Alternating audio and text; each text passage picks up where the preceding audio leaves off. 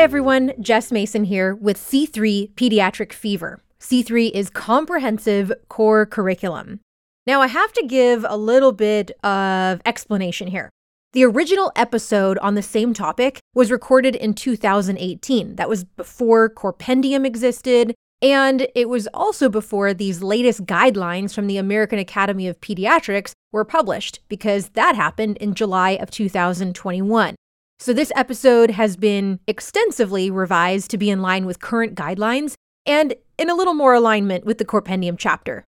I have to start with a little bit of historical perspective, and it's explained very well in the introduction section of the AAP article. And that article is called Evaluation and Management of Well-Appearing Febrile Infants 8 to 60 Days Old. So here is why this is such a detailed deep dive into this topic. In the 1970s, it became apparent that Group B strep infections were progressing and causing serious infections in neonates. Things like bacteremia and meningitis, bad stuff.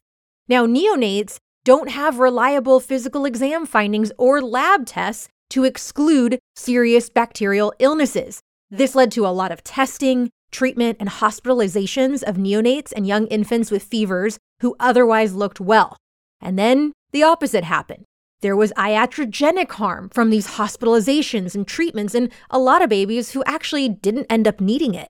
So this led to a lot of investigations to try to develop clinical prediction tools to guide us towards which babies needed what types of testing, including all those invasive tests like lumbar punctures that we don't want to have to do unnecessarily, and things like antibiotics. Over the next 20 to 30 years, there were many attempts to develop clinical prediction tools to try to figure out things like who was truly at low risk, who did actually need invasive testing, who needed antibiotics and admission. So you may have heard of some of these: the Boston criteria, the Rochester criteria, the Philadelphia criteria. Then in 2016, something called the step-by-step pathway was validated, and many of us started using that. But there were some big problems here. First of all, many clinicians were really not using any of these or combining them in a way that was not evidence-based. And yet, this didn't change outcomes. So the American Academy of Pediatrics worked with the Agency for Healthcare Research and Quality, the AHRQ, to produce an evidence-based approach. Another important reason for these new guidelines is that pathogens have changed a lot over time. So now pregnant women are screened for Group B strep. Strep pneumoniae immunizations are very common, and there's far less listeria infections due to higher food safety standards in place. So now, the most common pathogen in neonates is E. coli. Because there's been such significant changes in the types of pathogens infecting neonates, it doesn't make sense to apply the same prediction models and empiric treatment of the 1980s to infants today. Another thing that has significantly changed is testing. For example, inflammatory markers. We can now check for CRP and, in many emergency departments, procalcitonin.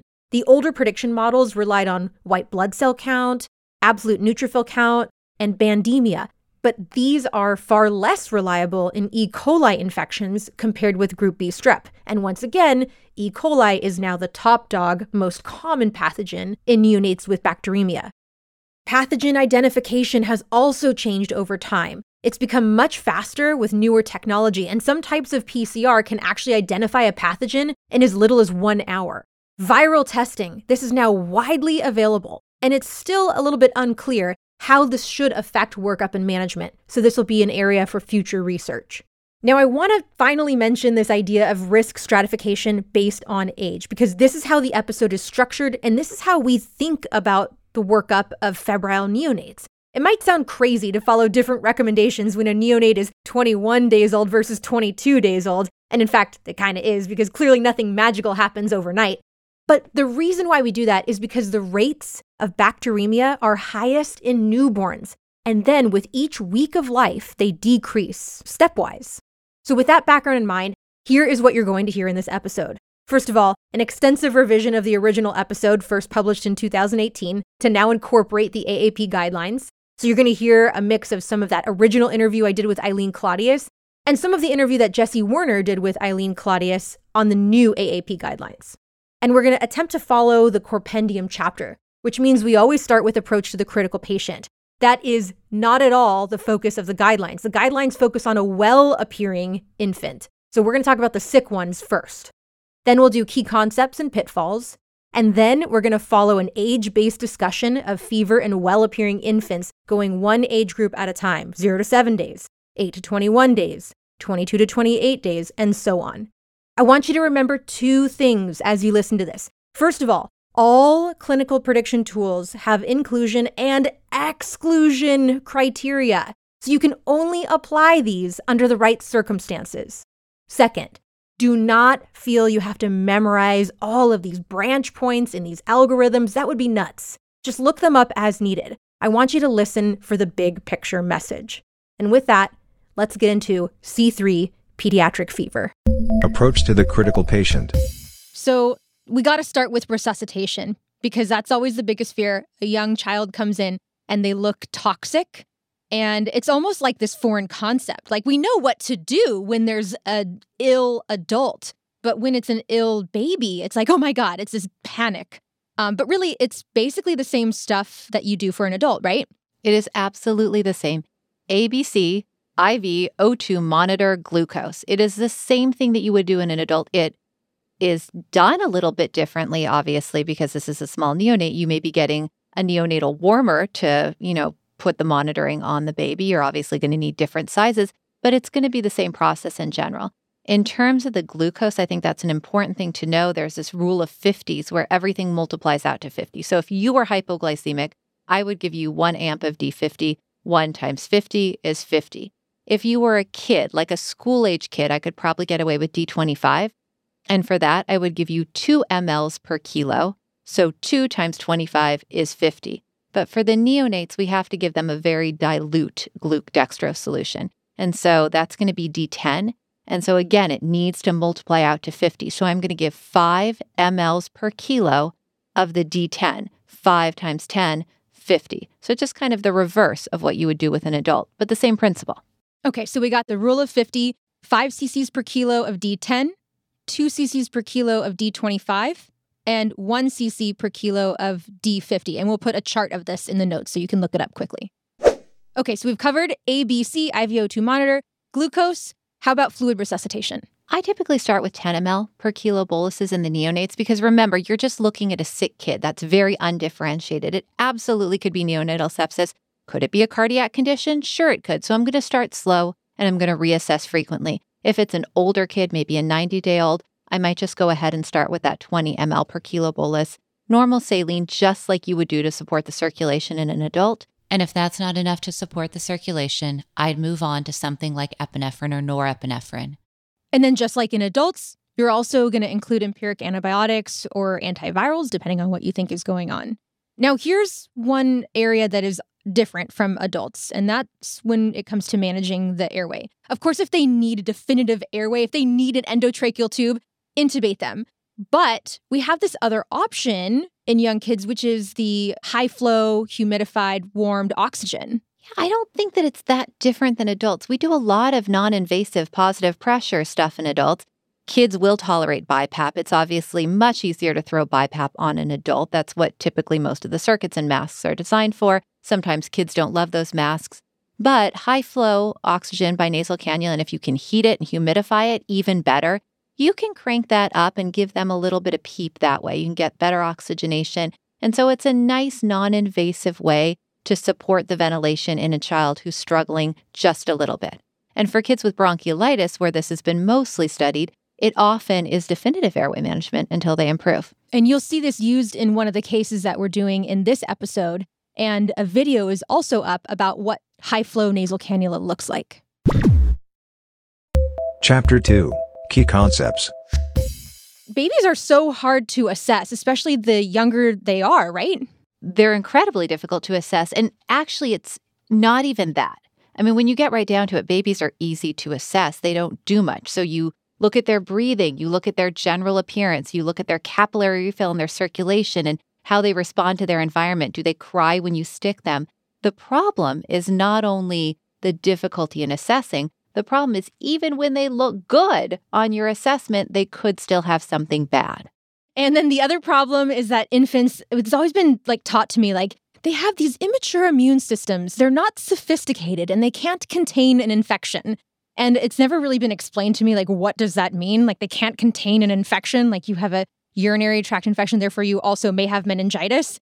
But they actually don't have as developed of certain types of immune cells, like their neutrophils, their macrophages, and their antibodies. They don't have as much activity of those types of cells. And that's why an infection that should just be in the bladder in an adult sort of sneaks out and can cause infections elsewhere. Yeah, I like to think of them as very, very small elderly people. Just like you're probably not going to get urosepsis, no matter how negligent you are about going to the doctor. But an 80-year-old very likely is if they don't get treated expeditiously. And very small infants are very much like that 80-year-old. They are likely to progress through the urinary tract infection to urosepsis or to bacteremia a little bit more quickly. And also equally difficult to assess. Yes. They're like little demented adults. We don't even need to do this. It's exactly the same. This should just be elderly fever. But what we're really talking about here is the concern that these babies, they may look well, but they still can have something really dangerous going on. They can have an invasive bacterial infection like meningitis. And so that's why we're doing these big workups that sometimes seem like overkill, but it's those dangerous things that can easily be missed that we don't want to miss. Let's do some definitions. Fever. The first definition is fever. What actually is a fever? There is a specific temperature cutoff that has now been defined in the latest AAP guidelines, and that is 38.0 degrees Celsius. In Fahrenheit, that's 100.4. Why is this so exciting? Because in previous criteria, they did not necessarily use the same temperature cutoff to define a fever. So now, let's just keep it simple. It's 38 Celsius. Neonate versus young infant. The next couple of definitions are neonate versus young infant. Now, these do not appear in the latest AAP guidelines, but I'm going to go ahead and leave this in here just for a little bit of context, and I think these terms are still used quite a bit. Eileen, what is a neonate versus a young infant? So a neonate is pretty clear. That's going to be 0 to 28 days old. And certainly we've had kids that came into our ED as a neonate and then left our ED, I guess, as a young infant because we just had kept them there waiting so long. And that definitely can happen. Young infant is usually going to be less than 90 days old. Some people will use 89. Some people will use 56. So that's a little bit fuzzy. Age adjusted for prematurity. Another thing to define is this concept called age adjusted for prematurity. This is the idea that, let's say that your baby was born at 36 weeks instead of 40, so 4 weeks early. So now if they come in at 10 weeks, you would consider that baby to be 6 weeks old instead of 10 weeks old. So you're just subtracting off the number of weeks that they were born early. But there are problems with this. Okay, so that's good when you're talking about developmental milestones, but if you're talking about fever, well, first of all, it hasn't been studied in this context. And second of all, I don't know that it's accurate to say that the baby's immune system develops with their adjusted age versus their chronologic age. If you have a kid that was born at 30 weeks and they come back to you 2.5 months after birth, you're still treating them like a neonate. That doesn't seem appropriate. I don't think this kid is going to have bacteremia from something they acquired through the birth canal 2.5 months ago. Right, I hope not. Now, does that mean I ignore someone's prematurity? Absolutely not. Prematurity is a huge risk factor for a lot of stuff, including infections. Not only might the kid have been exposed to infections causing them to be premature, could their immune system be a little bit less developed? Possibly it could. They probably spent some time in the NICU or the newborn nursery at least, so they had plenty of time to pick up hospital-acquired pathogens. There's a lot to worry about, and I definitely take prematurity into account. I just don't technically do this correction. Definitions really do matter. So neonate is 0 to 28 days. Young infant is 28 to 90 or 89 days. Then there's a problem of prematurity, and all of these studies actually exclude premature infants, so you can't really do what a lot of people do, which is, how premature are you? 4 weeks? Take 4 weeks off your age and then apply the rule. You can't really do that. It's not validated, but I don't know what to do. Apparently not many people do. Like, nobody. But some factoring in of prematurity is obviously important, gestalt-wise, as it were. Bacterial infections. Serious bacterial infection and invasive bacterial infection. Well, if it's okay with you, I'd like to start with invasive bacterial infection, Sure. Just because that one's a lot easier. Yeah. That's typically bacteremia or meningitis. You have some body fluid that I need to access through a needle, and that is infected, and those are the more serious ones that we worry about. Serious bacterial infection is more of an umbrella term that includes both bacteremia and meningitis, and definitely UTI as well. Now, depending on the source, some people will also include enteritis. Some people will include pneumonia. Some people will include deeper infections like osteomyelitis and septic arthritis. These are not ubiquitously included. And for the most part, when I think of serious bacterial infection, I'm thinking mostly UTI, bacteremia, meningitis. Common misconceptions. Okay, how do vaccines factor into this? What about this concept of like, mom says they just got their vaccines and now they have the fever? Yeah, that's tough because vaccines do take a little while to work. It's the same concept, people who get amoxicillin, they give one dose and they come back because the ear pain's not gone. Like the vaccines aren't going to work later that day. So that is one issue. If you got your vaccine today, you are probably not protected against those pathogens. In terms of fevers from the vaccine itself, the new AAP guidelines actually excluded children who had gotten immunizations within the last 48 hours because of the greater than 40% incidence of fevers after getting these vaccines. So what do we do with these kids? Well, I think if it's a high-risk kid or a really high fever, I would treat it as I would a child who had not just received a set of vaccines. If the kid comes in at 38.1, 38.2, looks wonderful and has no risk factors, I'm probably going to be a little bit more generous.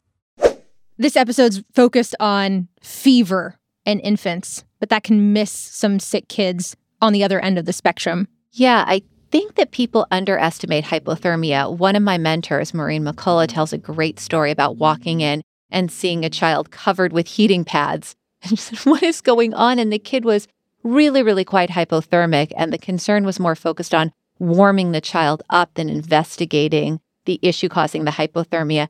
I mean, in many ways, these are just like adults. We find an adult down in Southern California. We recognize that it's unlikely to be environmental hypothermia, and we think about things like sepsis.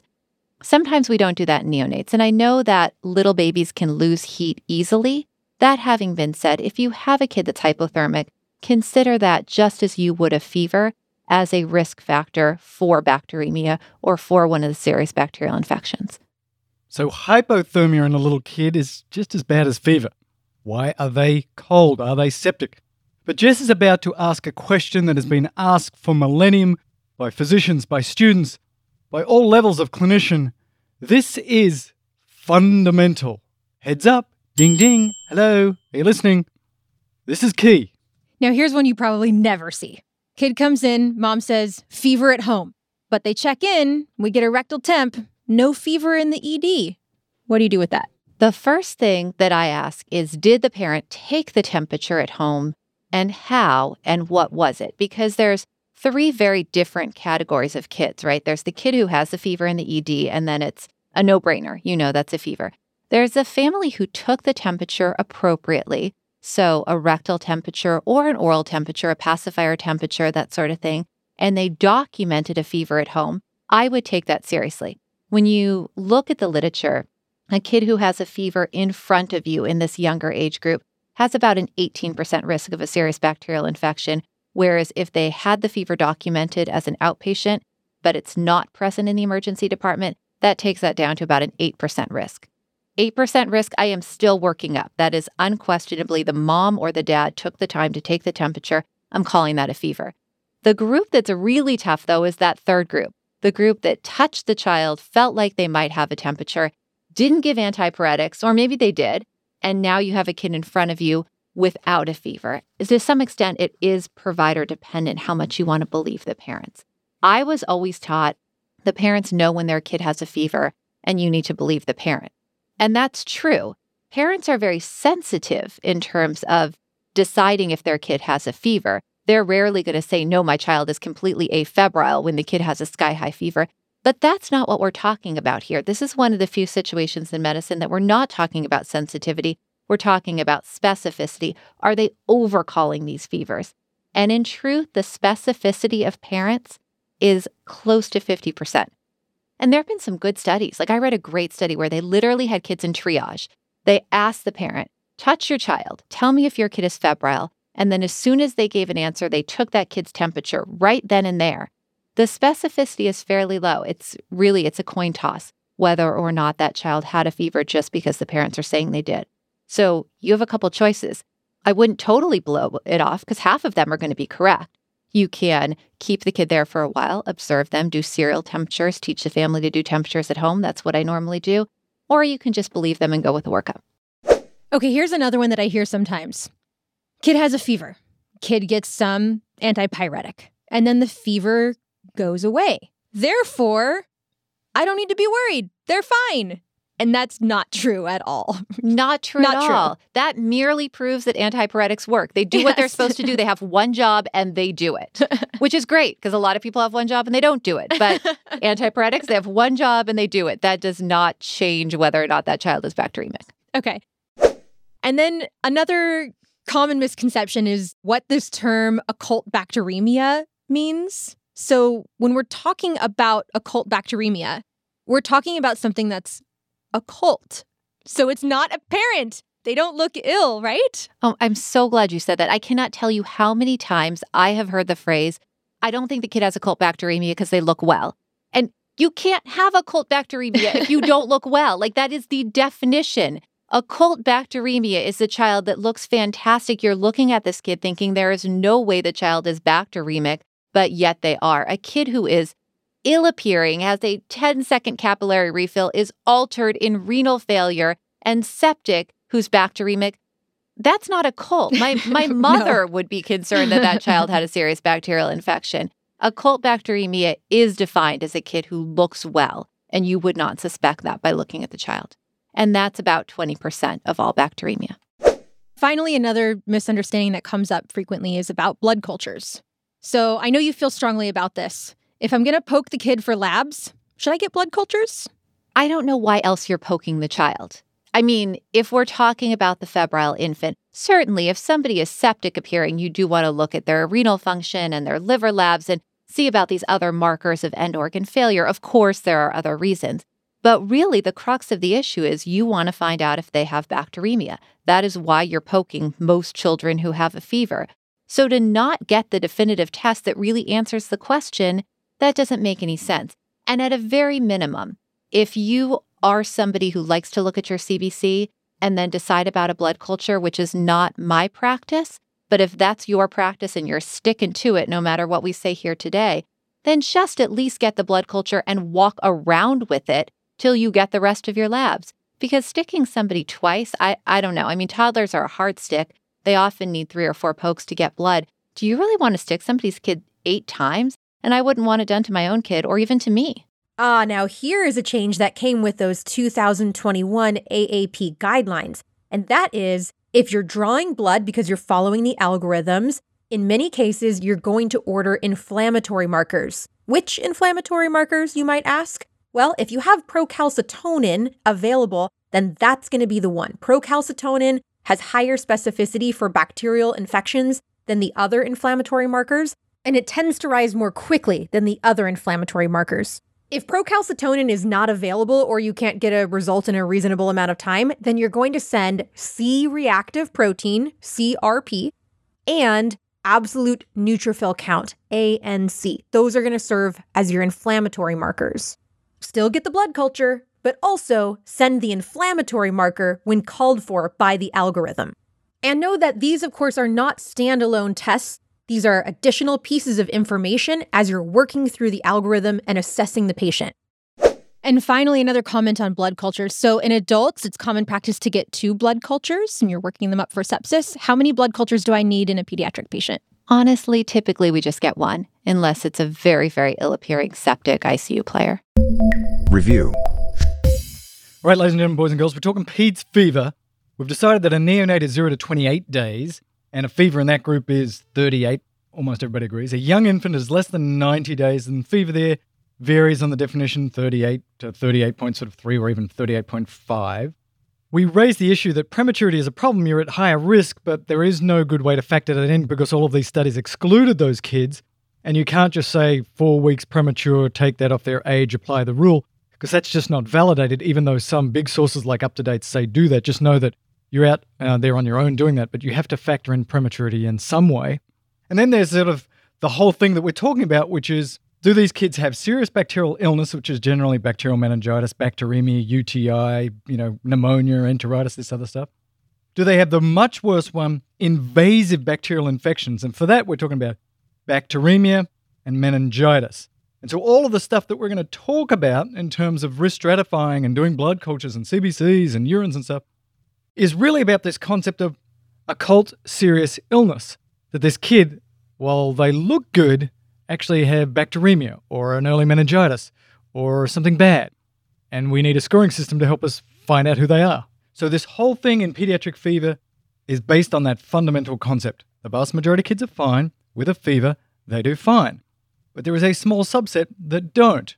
If you take out the kids that look sick, there's a group of kids that look well, have something bad. And we're going to try and find them. Chapter 3, History and Exam. Let's go through now the non-toxic appearing child and what is important to gather on your history and physical for these patients. So for many of these patients, they may have a fever, they may look well, and most of them are going to have something viral. A smaller group of them aren't going to have something viral, though. They have a serious bacterial infection or an invasive bacterial infection, and that is who we're trying to screen for. The rates are pretty high in this age group. Neonates, about 20% with a fever, are going to have a serious bacterial infection. If you look at all comers under 90 days, it's about 8 to 12%. Remember, these, though, are kids who are toxic appearing as well as well appearing. The well appearing child has a significantly lower risk of having a serious bacterial infection, but not low enough to let it go. So all of these kids are going to get some type of a workup looking more closely for these serious bacterial infections. Let's talk about the history. So what information is the baby going to tell you? None. If you're lucky, that's good. If they're crying, that's good, right? Yeah.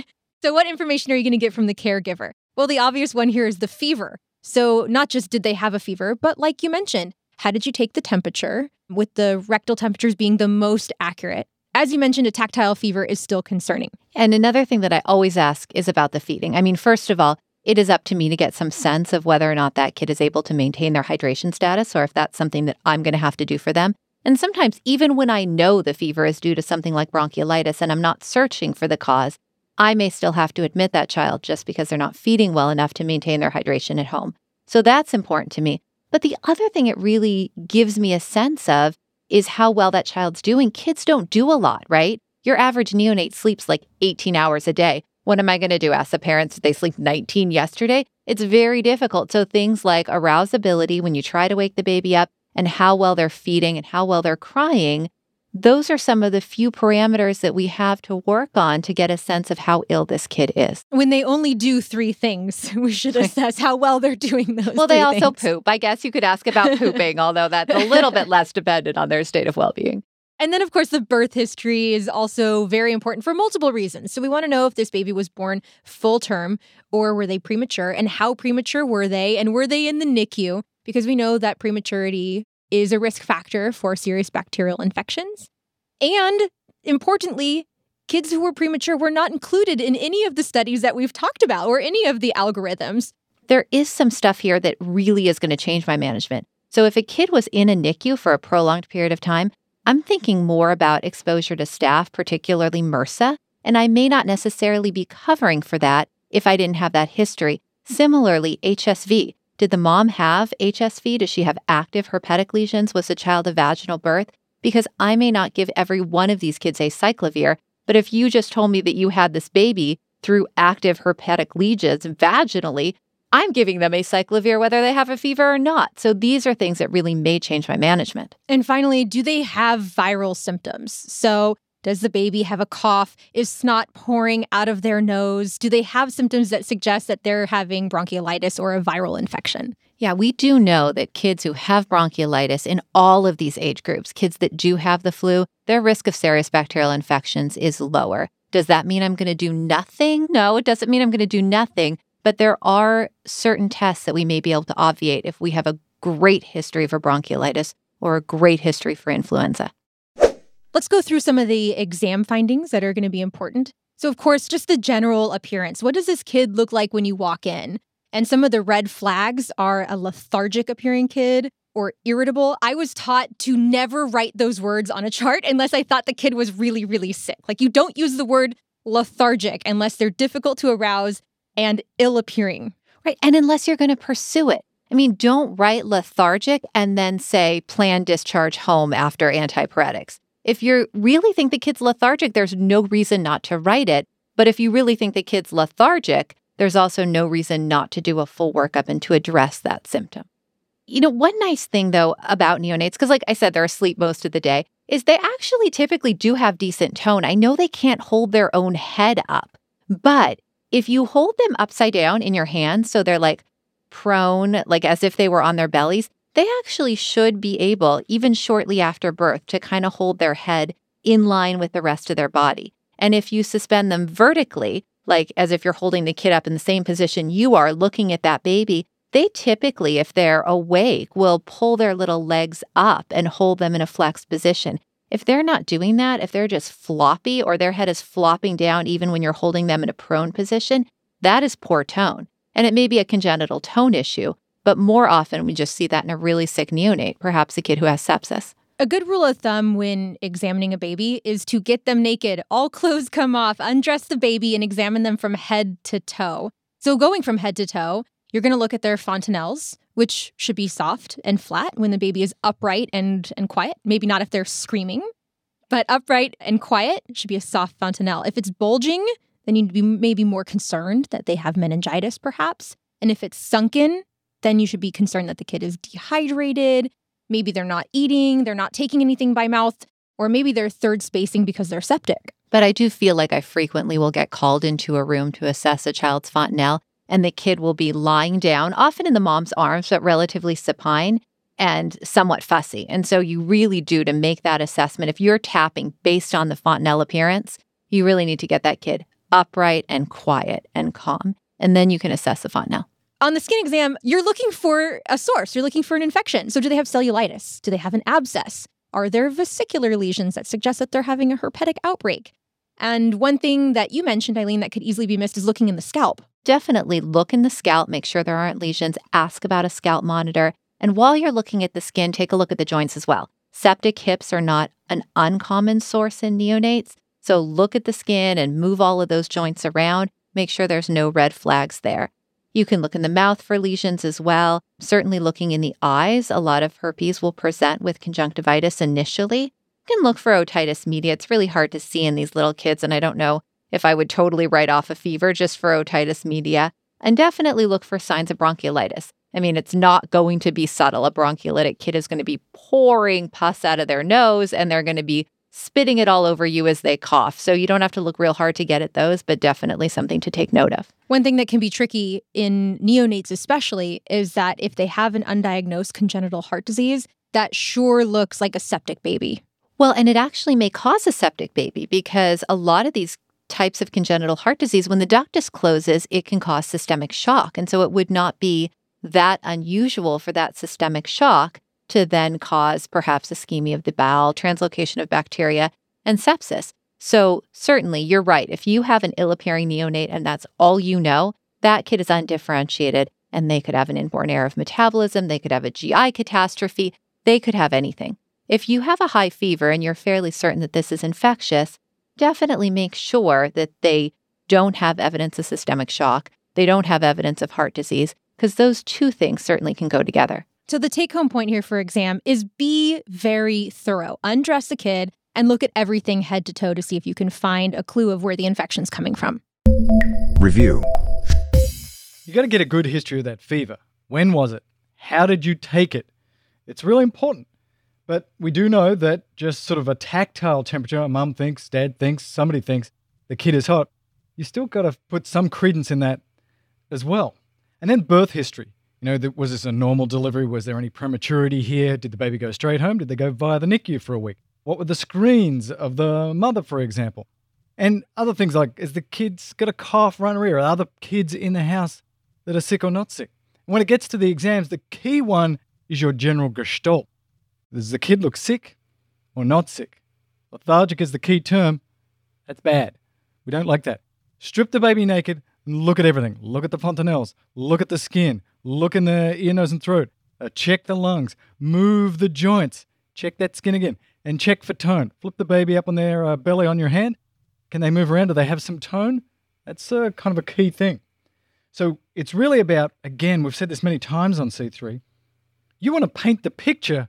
I really know what this kid is like now and was before. And it's a lot easier in kids than it is in adults because they can basically do three things, particularly the little ones, is that they can eat, they can poop, and they can sleep. Okay, they can interact. So get a feeling for how is that? Has that changed? Is there something really, really different? Like the kid just never sleeps and used to sleep all the time, or sleeps all the time and used to wake up 3 or 4 times a day, or won't sort of interact with the environment at all, but used to. These are the things. Paint picture. I think in one of the earlier shows I mentioned, we don't make mistakes. We have happy accidents. Chapter 4, 0 to 8-day-olds. Now it's finally time to talk about those guidelines that I've been promising you from the American Academy of Pediatrics. We're going to take a listen to an interview that Jessie Werner did with Ilene Claudius. And before they even get to that first algorithm, they're going to tell you who it even applies to and also who it doesn't apply to. The main group that's excluded here is infants that are 0 to 8 days old. Yeah, can you believe it? They're not even in that guideline. Not at all. So we still have to have an approach to them. Let's hear what they have to say. Right. Well, first of all, let's clarify this age group because I think, honestly, that is the most important part of this discussion. Who are we talking about here? So this is a guideline for infants aged 8 to 60 days who have a temperature of 38 degrees Celsius or above. And there are specific inclusion and exclusion criteria, and I really want to highlight 2 of them. This is for well-appearing neonates. If you are ill-appearing, if you are floppy, I mean more floppy than another, 7-day-old, if you're eating poorly, you're lethargic, you're mottled, you have a heart rate of 180, this is not the guideline for you. And I've noticed over time, we somehow tend to extrapolate guidelines intended for well-appearing patients to patients that are kind of okay appearing, but not really well, or even patients who really look like crap. And that's not the intent of this. This is a very vulnerable group, and it is really for kids whose parents are saying to you, I just checked the temperature because they felt hot. Otherwise, this kid looks fantastic and has been doing well at home. Of course, sure, if they have a cold, you can still apply this to them. But for the most part, this has to be for the well-appearing child. The other big exclusion criteria are children who were preterm. So in this guideline, it's defined as less than 37 weeks, which is also the official definition. This population is at much higher risk. And again, the errors I have seen in applying previous guidelines have been often when a guideline intended for a term infant is applied to a preterm infant.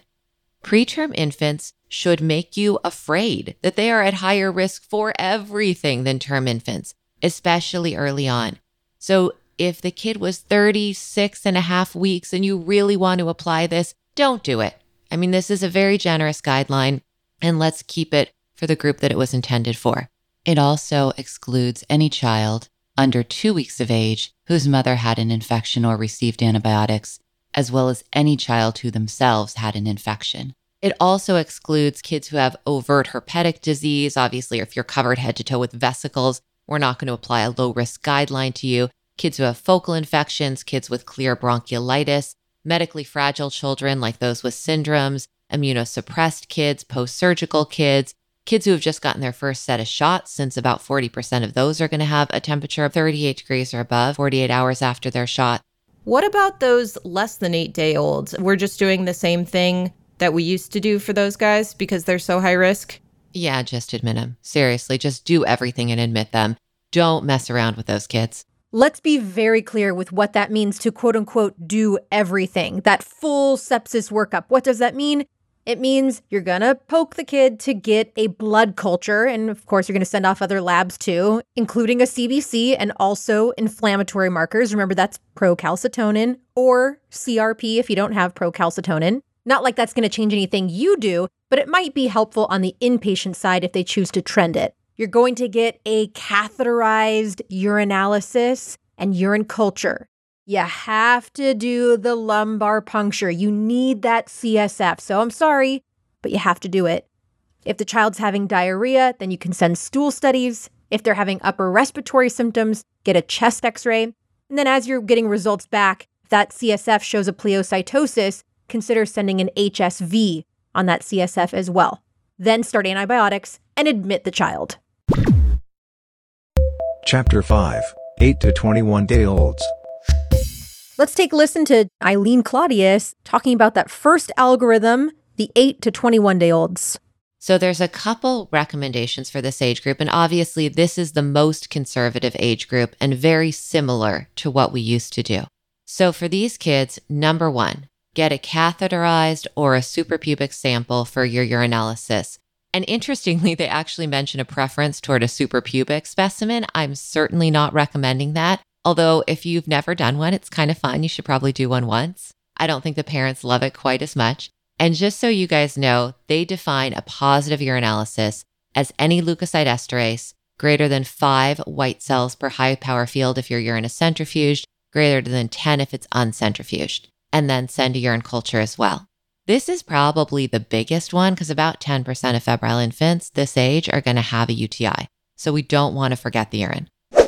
Go ahead and get a blood culture. And even if the patient has a UTI, you still want to pursue it further because in this particular age group, the risk of having bacteremia is going to be pretty high if you have a UTI. The blood culture will be positive in about 20% of young infants in this age group with a UTI. So regardless of your urine results, go ahead and get a blood culture.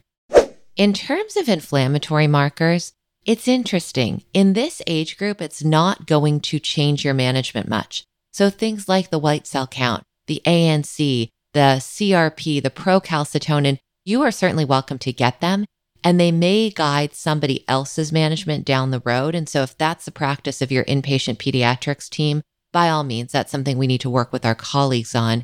But for us on the front lines, they are not going to change what we do. So if you don't want to get them, it's kind of up to you. And then in this age group, the risk of bacterial meningitis is somewhere between 0.5 and 1.3%. So get a lumbar puncture, send it for bacterial studies. If there is a CSF pleocytosis or risk factors for herpetic disease, then go ahead and send the HSV PCR. And if you're in the right season, so the summer, go ahead and send it for enterovirus as well. A lot of places have a full viral panel and you just get everything, but those are the ones that are particularly addressed in this guideline. And then go ahead and start antimicrobials. Remember, E. coli is now the leading pathogen. Group B strep has fallen to a relatively distant second, but it's still important enough that we have to consider it. And in general, this is going to mean starting ceftazidime, because remember, cefotaxime is being discontinued, so we've kind of moved to ceftazidime for IV and ampicillin. If you have a lot of E. coli resistance in your community, you might want to consider gentamicin if the patient seems like they might be bacteremic, and meropenem if you have evidence of meningitis.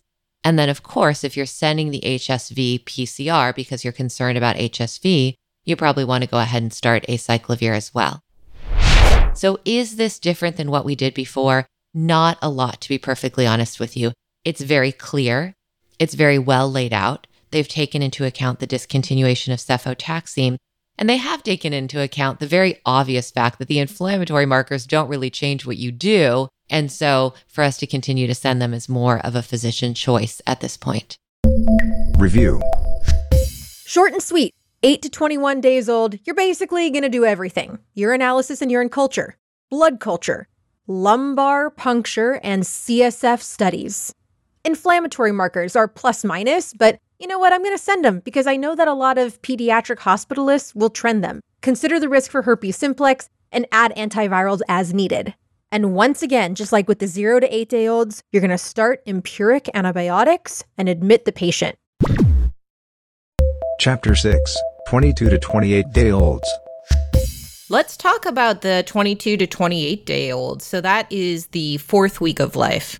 I think that this is the biggest change in the guidelines because for a long time, we have lumped together kids that are 0 to 28 days. And we all know that a kid in the first week of life or the second week of life, those two children are very different. A kid who's getting up to day 26, 27, and 28 days Are they more like a 2-day-old or are they more like a 29-day-old? I think they're probably a little bit more like a 29-day-old, but we know that the risks of invasive bacterial infections are lower in this age group than in the kids that are closer to birth. And so this is a really big change in the guidelines. So if you focus on the kids that are 22 to 28 days, which understandably is a very narrow range, the urine recommendations are going to be the same, other than if you get your initial urinalysis specimen with a bagged specimen or a clean catch specimen, and that is positive, you need to go back and get a cath or a suprapubic specimen for culture. Because in this age group, I think sometimes people will do one of those provoked techniques, the bladder tapping or something like that, and get a clean catch, or the parents will insist on a bagged specimen. And if that is the case and that's positive, it's most likely to be a false positive. So go back and get a catheterized specimen or a suprapubic. I keep saying that because I have to. No one's ever going to really do it. Totally. For your culture. You obviously want to get a blood culture. And here is where the inflammatory markers get a little bit more important. And I'm going to go over those inflammatory markers in a minute. But first, let's talk about why they're important. If any of the inflammatory markers are positive, then we're going to get a lumbar puncture. If all of the inflammatory markers are negative, at that point, there is a little bit of wiggle room for the physician, either autonomously or using shared decision-making with the family, can actually consider not getting a lumbar puncture. And so that's why the inflammatory markers become of paramount importance here. Now, if you're going to do a lumbar puncture in this kid anyway, that is certainly reasonable and certainly within the guidelines. And in those cases, the inflammatory markers become less relevant.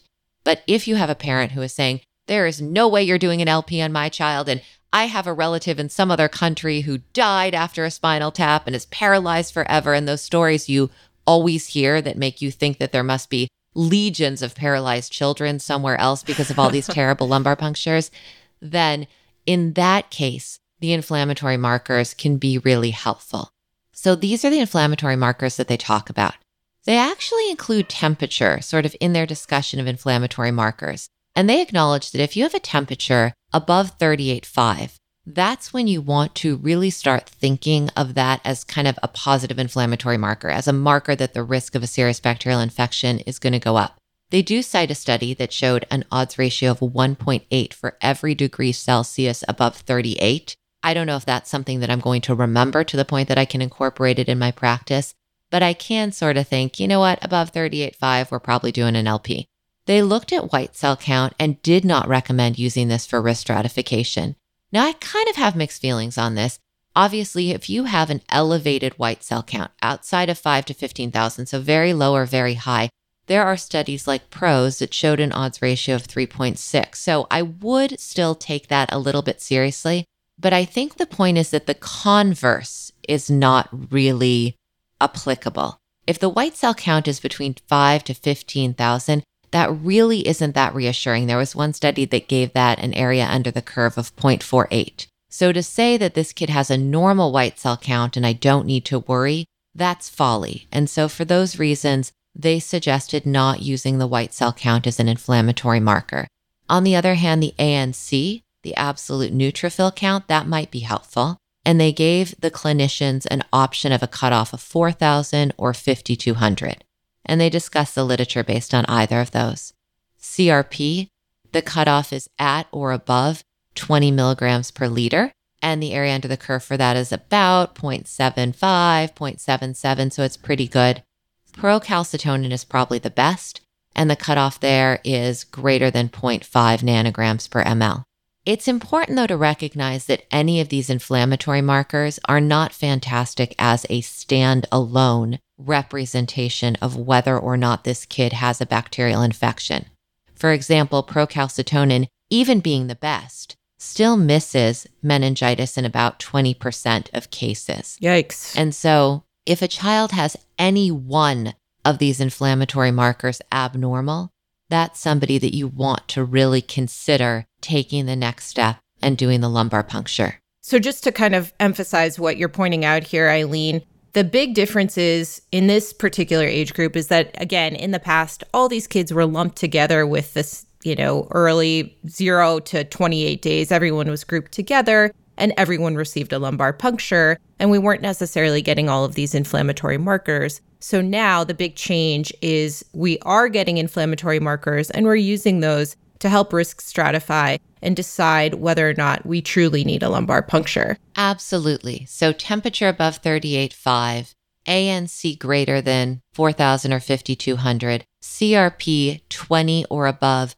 procalcitonin above 0.5, any of these, I would do an LP. If all of those are normal, then you can consider, possibly in conjunction with the parents, not doing the lumbar puncture.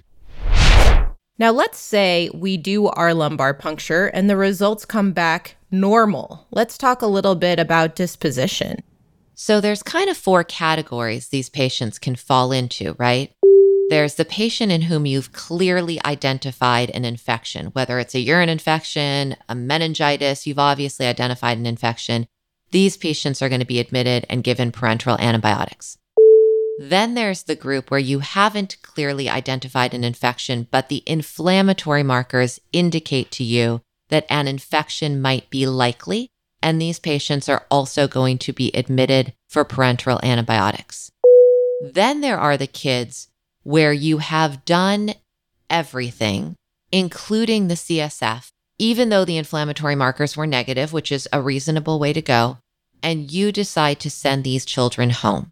And if you're sending a child home and you've done the CSF and you've done all of the inflammatory markers and everything is negative, that is a child that you probably want to give a dose of ceftriaxone to, send them home with very good precautions, and a 24-hour follow-up recheck. And the last category are the kids for whom you have done everything except for the CSF. So the child who you did the inflammatory markers, they were all negative, and you decided not to do the CSF. And for those kids, they give the interesting option in their flowchart that you can administer parenteral antimicrobials, but don't necessarily have to, and observe in the hospital. So it's a little bit unusual, and the dispo and the antibiotics are very different. So obviously someone who you've identified an infection or the inflammatory markers are abnormal, you think there's an infection, hospital IV antibiotics. Someone in whom you've identified no infection and no risk of an infection can either go home with antibiotics or stay in the hospital with or without antibiotics. So for me, I think just to simplify this, I'm probably going to lean towards doing everything and admitting to the hospital similar as before. But it's nice to know if there's some reason that the family really needs to get this kid home, they don't feel comfortable bringing the child into the hospital, there are some options if everything is totally normal. So that's kind of nice. And it's also nice to know that there are some instances where we may be able to spare the lumbar puncture as well. Yeah, I think it really gives you a good landscape to sort of start doing shared decision making, because there are families for whom not getting that lumbar puncture is the goal. Like, that is their main concern. Additionally, there's patients in whom you can't get the lumbar puncture. I mean, 30 to 50% of the time we mess this up. We either get a dry LP or we get so much blood in our LP, it's not really interpretable per se. And so in those cases, it's nice to be able to say, okay, we're going to stop. We're not going to try again. Or this is really important to you. We're not going to do the lumbar puncture as long as everything else looks okay. Urine inflammatory markers. But the caveat is your kid is going to need to stay in the hospital for a day or two of observation. On the other hand, if I were a parent bringing a febrile child in this age group into the hospital, my main goal would be not to have my kid stay in the hospital just because that's me. And in that case, I'd be like, sure, go ahead. I've had LPs. I've done LPs. I'm not scared of the LP. Go ahead and do the LP. But if that's negative and all those inflammatory markers are negative, my priority is going home. And then there's clinicians who are going to say, hey, I don't see a lot of kids. My priority is just making sure I don't miss anything. This kid is getting an LP and they're getting admitted to the hospital and they're getting antibiotics for 24 to 36 hours until I know all these cultures are negative. And any of those options are okay in this age group. When we do a lumbar puncture and it comes back bloody or we have a traumatic tap, what do we do with that? There are some things that you could do to try to interpret it a little bit better. I think if the LP is traumatic and there's absolutely no white cells or very few white cells, and remember, we tolerate a slightly higher white cell count in the youngest of children, so that varies with age, and that would be a good thing to look up. There's a graph in this paper that may be useful to have on your phone if you do need to look up how many white cells are acceptable in each of these different age groups. Under about 10,000 red cells, you should probably just interpret it as it is. Look at the number of white cells, and if it's meningitis, it's meningitis, or if it's a pleocytosis, it's a pleocytosis, I guess would be a better way to put it. If it's over 10,000, some people would correct for the red cells. There certainly is literature on that. I think this age group, we're so new to the option of even considering sending them home or considering not putting them in the hospital with antibiotics. I sort of feel like unless I got a really good tap and I felt really comfortable there was no pleocytosis, I would probably just play it on the conservative side. HSV in this age group, just a reminder, is similar to prior, where if we suspect it, we're going to be testing for it. Correct. Review. Once again, this is 22 to 28-day-olds who are well-appearing but febrile. And the key change here is that inflammatory markers have suddenly become more important because they could potentially help us to avoid having to perform a lumbar puncture. Now, if you want to do the lumbar puncture, that is not wrong. Not at all. You can go ahead and do it. But if you don't want to do it because perhaps the parents feel very strongly that they really don't want their child to go through the procedure, there is a potential way to avoid it. Everything else has to be normal, though, and every single inflammatory marker that you sent has to be stone cold normal. If it is, and you don't do the lumbar puncture, then you have the option of giving some IV antibiotics and observing in the hospital. Chapter 7, 29 to 60-day-olds. The last algorithm that the AAP provides us with in their 2021 guidelines is what to do with the well-appearing but febrile 29 to 60-day-olds. I would like to say that this is a big change, but there was so much variability before and so many different guidelines that people could use that depending on what you were doing before, this may be a huge change and it may not be a change at all. So in terms of urine, the recommendations are the same as the prior age group. Go ahead, get the urine. If you get it by a bagged or a clean catch specimen and it's abnormal, then confirm it with a culture on a catheterized or suprapubic specimen. The difference here is they do make the caveat that once you're beyond a month of age, circumcised boys have a low urinary tract infection rate, less than 1%.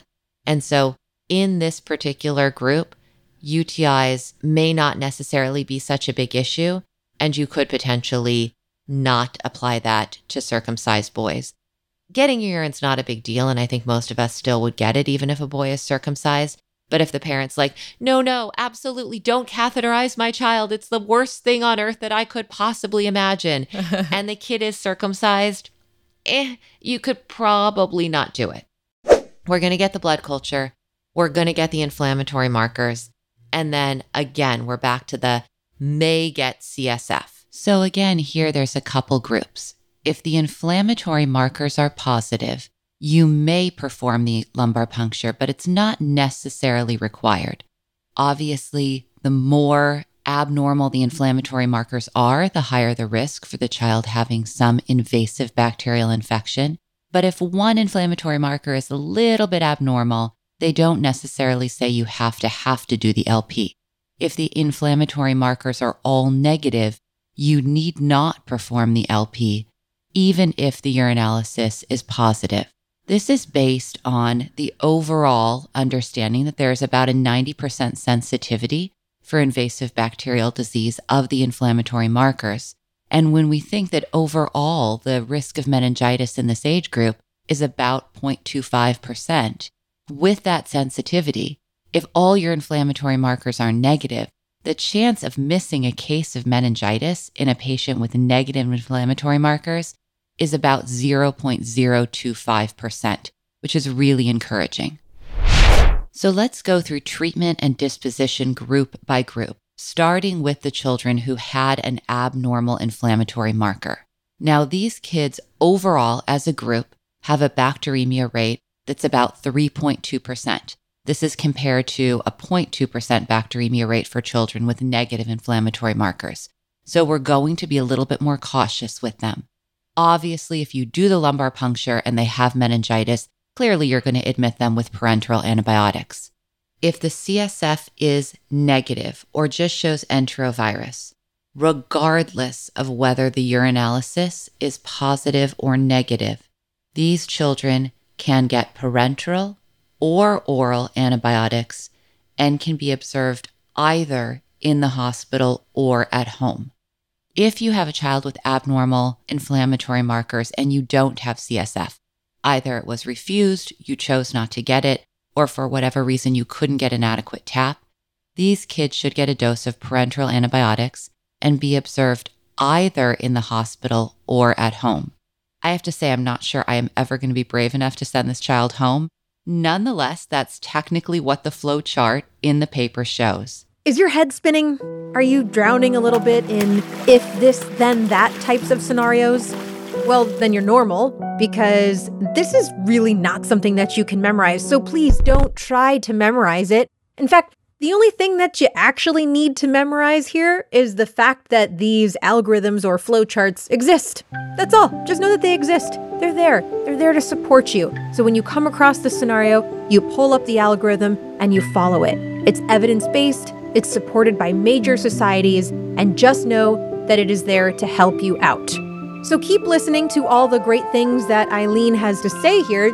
Remember, forest for the trees. Don't get lost in the trees. The weeds? The weeds. The trees.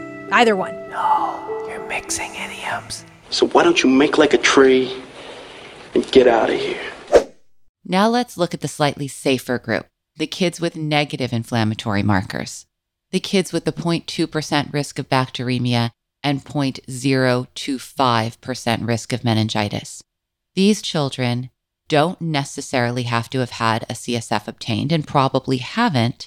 If their urinalysis is positive, you can send them home with oral antibiotics if that is your choice with the family.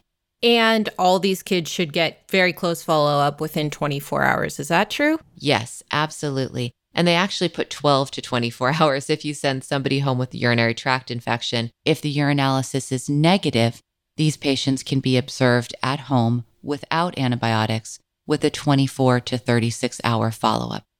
Now, one of the questions that always comes up with these kids is, well, if you have a UTI, are you still doing the lumbar puncture? And the literature that we have on this kind of shows that the risk of having meningitis is pretty equivalent in a group of kids that has a UTI versus doesn't have a UTI. Now, we don't have any literature specifically looking at these small individual age groups. Then in kids under 60 days, it's about a 1% chance of having meningitis with a fever if you don't have a UTI and about 0.8 if you do have a UTI. So the risk doesn't change that much based on the UTI. So I would say if you were going to do the LP anyway, you probably want to do the LP. If you weren't going to do the LP anyway because the kid's inflammatory markers are normal and they look good and you're not particularly worried, in that case, the presence of a urinary tract infection probably shouldn't modify what you were going to do vastly. The last thing I'll say, and this is just because every family asks me, how long is my kid going to be in the hospital for? And typically I've said, well, usually it's about 48 hours until we know that all the cultures are negative. And what they're now saying is that about 85% of pathogens are going to grow within 36 hours in a bacteremic infant. And so depending on the inflammatory markers and depending on how the kid is doing while in the hospital and what cultures grow, they are now suggesting that discharge is possible within 24 to 36 hours. So it is humanly possible that the kid might be discharged within 24 hours. And so that's relevant much more to our colleagues upstairs than to us as the frontline providers. That having been said, it's not necessarily a sentence of 2 or 3 days in the hospital for this kid. It might be an OBS admission. It might be a day. It might be a day and a half. And so for us who need to interface with the parents and determine if this child is going to go to an inpatient admission versus an observation admission for insurance reasons, if that's relevant for our population, these kids are going to be in the hospital if they look great and don't have anything grow out for a lot less time than they historically have been. Thank you so much, Eileen. Once again, folks, this is a very visual concept. Pull up that algorithm and follow along during the discussions on this. And of course, in real life, when you're actually taking care of a febrile infant, follow the algorithm. What's different here that I think is significant is now we can rely on these inflammatory markers to help us with our diagnostic pathways. And there are some cases now with good evidence to support not having to necessarily do a lumbar puncture. But don't make up your own rules. Follow this evidence-based algorithm. Chapter 8. Deep Dive. Treatment. So if you're still with us at this point, we've talked about the really sick kids. We've talked about the history, the exam, and then we've gone through these very specific algorithms supported by the American Academy of Pediatrics for the workup and management of young infants of different ages. But one thing that's a little bit weird about these algorithms is that they just basically say, administer, quote, antimicrobials. Which ones? Which ones should I administer?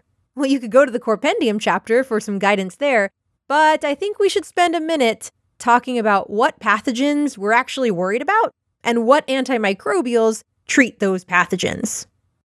If it is a very young infant with bacteremia, the infection was coming somehow from the mom, somehow from the birth canal. And so what we are typically talking about for the big three in neonates, Group B strep, E. coli, and I believe actually E. coli is number 1 now, so I probably should have said that first.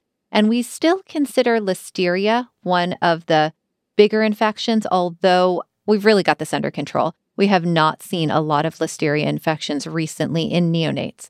But be aware, neonates can also have staph. Certainly if they were in the hospital, in the NICU, and exposed to that, they can have Staph aureus. And even if they weren't hospitalized, it's a possibility as well. They can have MRSA. Salmonella can cause systemic bacteremia in kids under 6 months. So certainly consider that if they have signs of enteritis. Klebsiella is possible. We talked about HSV. The immunizations that we're giving older children certainly have reduced the amount of bacteria. But remember, things like strep pneumo, they really only make up about 3% of bacteremia in young infants. It's a very small percentage. So the immunizations have not helped that much, but still keep it on your differential. As the kids get older and nearing the end of that 90-day period, the pathogens that we see in older children and adults, like strep pneumo and Neisseria meningitis, become more common. And as far as viruses go, these are seasonal. So in the summer, enterovirus is more common. And in the winter, RSV, of course, is more common. Okay, great. So those are the pathogens. Now let's go through the different empiric antibiotics and antivirals that you would use in those different age groups, which of course corresponds to these pathogens. And let's start with the neonates. So in that 0 to 28-day group, we're still covering Listeria. So we give ampicillin, and luckily ampicillin will also cover Group B strep, which is one of our big ones. Cefotaxime will also cover strep. Of course, cefotaxime has been discontinued, so if you no longer have this in your hospital, something like ceftazidime is a reasonable replacement. It will cover H. flu and E. coli as well. So if you're mostly targeting E. coli, Group B strep, and this possibility of Listeria, ampicillin and cefotaxime is a great combination. Some people have done ampicillin and gentamicin, and that seems to work very well, particularly in the younger ones. That's an option. Ceftriaxone is not considered an option in kids under 1 month. It will work in terms of antimicrobial efficacy. The problem is it has some side effects that actually can worsen jaundice by kind of knocking bilirubin off of the binding sites on the proteins. If I am concerned about HSV, I will add acyclovir. And if I'm concerned about MRSA, I'll add vancomycin in the under 28-day age group as well. So 0 to 28 days, they're getting ampicillin and cefotaxime. And then depending on your clinical suspicion, maybe acyclovir and maybe vancomycin as well. Okay, let's do the 29 to 60-day-olds. If you have a kid who is hospitalized, we're mostly going to go with that same group. I typically will give ampicillin through about 6 weeks, so that would include some of those 29 to 60-day-olds. And vancomycin and acyclovir in the appropriate setting are considerations as well. The one difference being in this age group, we can give ceftriaxone, so that enables us to potentially manage some of these kids as outpatients, even if we are giving them antibiotics. And sometimes it's a little bit easier in the emergency department to give ceftriaxone, and if you have long wait times for beds, kind of forget about it for a little while. So if you are giving them a dose of ceftriaxone and sending them home, that's fine. But by not giving them ampicillin, you're not covering them for enterococcus or listeria, which is uncommon in this age group anyway. Absolutely.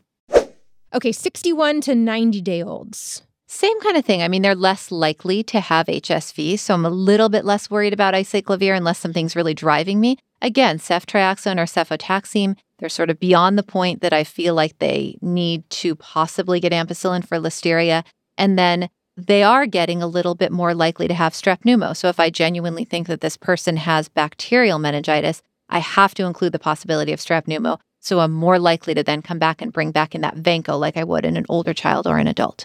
Great. So 61 to 90 days old, cefotaxime or ceftriaxone, plus or minus vancomycin. Chapter 9. Case. This baby's 47 days old and coming in with a fever. Okay, now pull up the algorithm that you're going to follow. And I want you to ask yourself, as you listen to the case and you listen to the discussion, should we follow the algorithm? Does it apply to this child? Are the right things done for this child? Take a listen. You decide. Right. Tell me what happened that brought you into the ER. So Nyla has had some coughing for a couple of days. And how many days old is she? She is, 6 weeks and 5 days. Sorry, I'm still going by gestational weeks. 47 days old? Yes. Okay. So she had 3 shots. The shots obviously does come with the fever, a slight fever. So tell me what happened at home today that made you decide to call your doctor and come to the ER. Actually, I didn't even call them. I just came straight to the ER because her temperature went up to 101. For me as a mom, it's an automatic take her to the ER, especially because she is an infant and because of her coughing. And I did hear a little of wheezing, and her breathing was not consistent. She was having pause in between her breathing as she was coughing. Her milk was, her full amount that she was drinking, it all came out. Aside from spitting up, has she been taking the milk? For a little bit, and then when she starts coughing, and then it all comes out. Okay. So. And has she been making wet diapers like normal? No. Today, she's only had a quarter of what she would normally go. So fever and cough are the main things, and this kind of weird breathing and falling asleep, that's atypical for her? Yes. Mom brings in her 47-day-old, otherwise healthy, full-term infant who has a cough, a fever that's reliable, taken at home, of 101. And let's go to the resident now to hear the exam. And that resident is Dr. Leah Bauer. So she is a very well-appearing 6-week-old. She has a nice open fontanelle that is not sunken. She's vigorous, looking around, curious, interactive with mom. She has copious nasal secretions. Ears are clear. Mouth is clear, no evidence of rash. She has clear lungs, is doing a little bit of belly breathing with some subcostal retractions intermittently, but the belly's otherwise soft and non-tender. No rash anywhere that I'm able to appreciate. Good cap refill. So overall, your overall gestalt on how this baby looks? Very well appearing. So what's your plan? What do you want to order? What do you want to do? So because we have this report from a very reliable parent of a fever of 101 Fahrenheit documented at home, despite the fact that she's not febrile here in the department, we still need to do our due diligence and do a workup. So my plan is to get a complete blood count, a CRP, urine, and a chest x-ray in addition to viral swabs. And I have also consulted the pediatrics team for their opinion as well. And you can actually take a look right now and see a video of what this baby looks like if you're on the website or on your app. So let's find out what some of the results were. What's back on the kid? So she is RSV positive, which is consistent with this difficulty, a little difficulty breathing and the nasal secretions and the cough. Nothing else is back yet. And as the rest of the results trickle in, all the blood work comes back reassuring and the chest x-ray is negative. So, Ilene, I want to ask you, what are your thoughts about the way this child looks and about the case overall? I think there's a few really important things on her exam that she brought out that I'd like to mention. And the first is that the kid looked well appearing and the kid was, I think, smiling, which is nice. This kid is just over 6 weeks. 6 weeks is when a typical child will reflexively start to have a social smile. Some kids smile a little bit younger when they have gas or something, but it's not an actual I do social too. response. I know, right? Who doesn't really? So at this age, you actually can assess the kids a little bit better because they can have this reflexive social smile. And it is somewhat encouraging when a kid gives you a big smile that they probably don't have meningitis. Not 100%, but it's pretty darn good. The other thing is that this kid clinically had a lot of signs of bronchiolitis. So when you look at the studies on this topic, some of them use clinical bronchiolitis, some of them use testing. The results were about the same. But these tests, the respiratory viral panel, can stay positive for a fair amount of time after the infection. Usually RSV stays positive for about a week. It can stay positive for longer. Some of them, like human rhinovirus, can stay positive for almost a month. And so if you just told me that you did this testing and it was positive, in absentia of an exam that supported that diagnosis, it would mean nothing to me. Because who knows if they had bronchiolitis last week and now they have a urinary tract infection? I don't know. But the fact that the exam went with the lab results means a lot to me. And I really appreciated that exam. I would have loved to hear some kind of wheezes or washing machine sounds in the lungs, like we described the broncholytic kids to have. But the video you showed is pretty compelling. This really does look like a child who probably has bronchiolitis. And so those were really nice things to hear on the exam. So the outcome of this case is that we consulted the pediatrics team that came down and saw the kid, agreed with the workup, and wanted to observe the baby overnight just to make sure that she was doing okay. And just for listeners, I think that that was not an inappropriate way at all to handle this situation. There is a range of what would have been acceptable. There are centers that if you have a good history and you have laboratory proven RSV, they don't do any further workup. There's centers like my own where we probably would have gotten a urine and sent this child home knowing that this is a very responsible parent who could follow good discharge instructions and bring the child back. And there's other centers that would have been more conservative and done what you guys did or even a complete workup. And all of those are considered in the range of fine. Of course, what I would have done is get a urine, maybe a blood culture, probably not, and sent the kid home with good follow-up. So obviously, I feel like that's the right thing to do. But I think in this area, it's important to recognize that there's a range of what would be correct. And you just kind of have to work with what you're comfortable, your resources, and the parent you have in front of you. I'm so glad to hear you say that. There's not necessarily a right and wrong answer. There's a lot of acceptable options in your plan of care. It's time for Big Stew with a little review. Jessie, Jess, Mel, Eileen, wow, that was fantastic. What a great review of the evaluation of the febrile infant up to 59 days.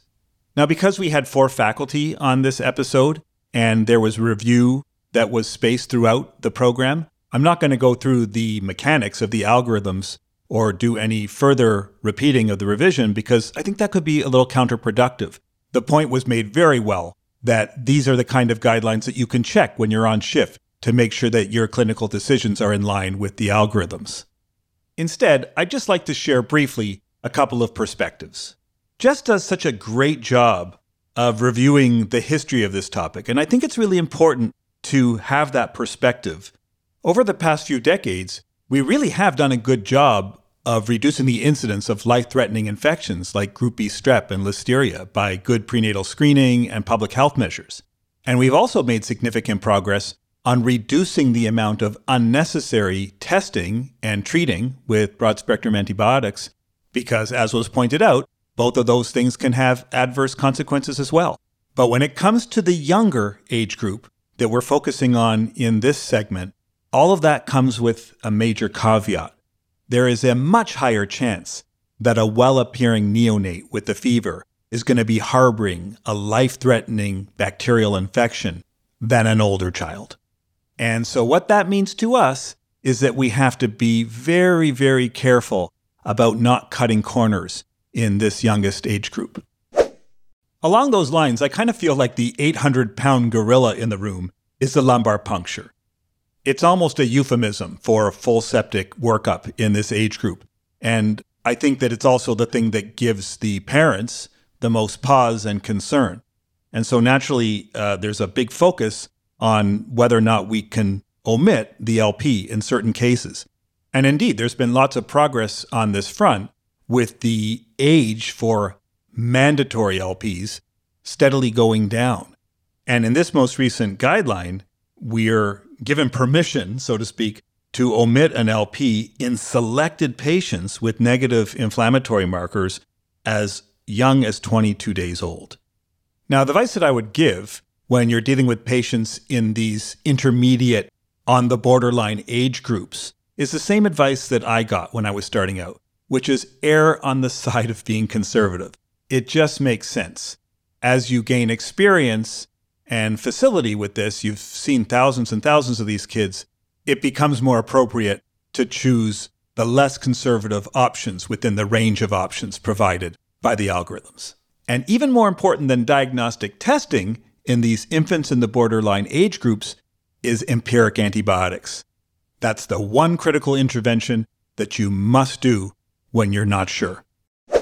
Now, I would be remiss if I didn't finish by emphasizing what I believe to be the most important take-home point in all of this. And it was made several times during the discussion, but because it's the number one source of a bad outcome and of a tragedy in all of this, I think it's worth repeating and ending with.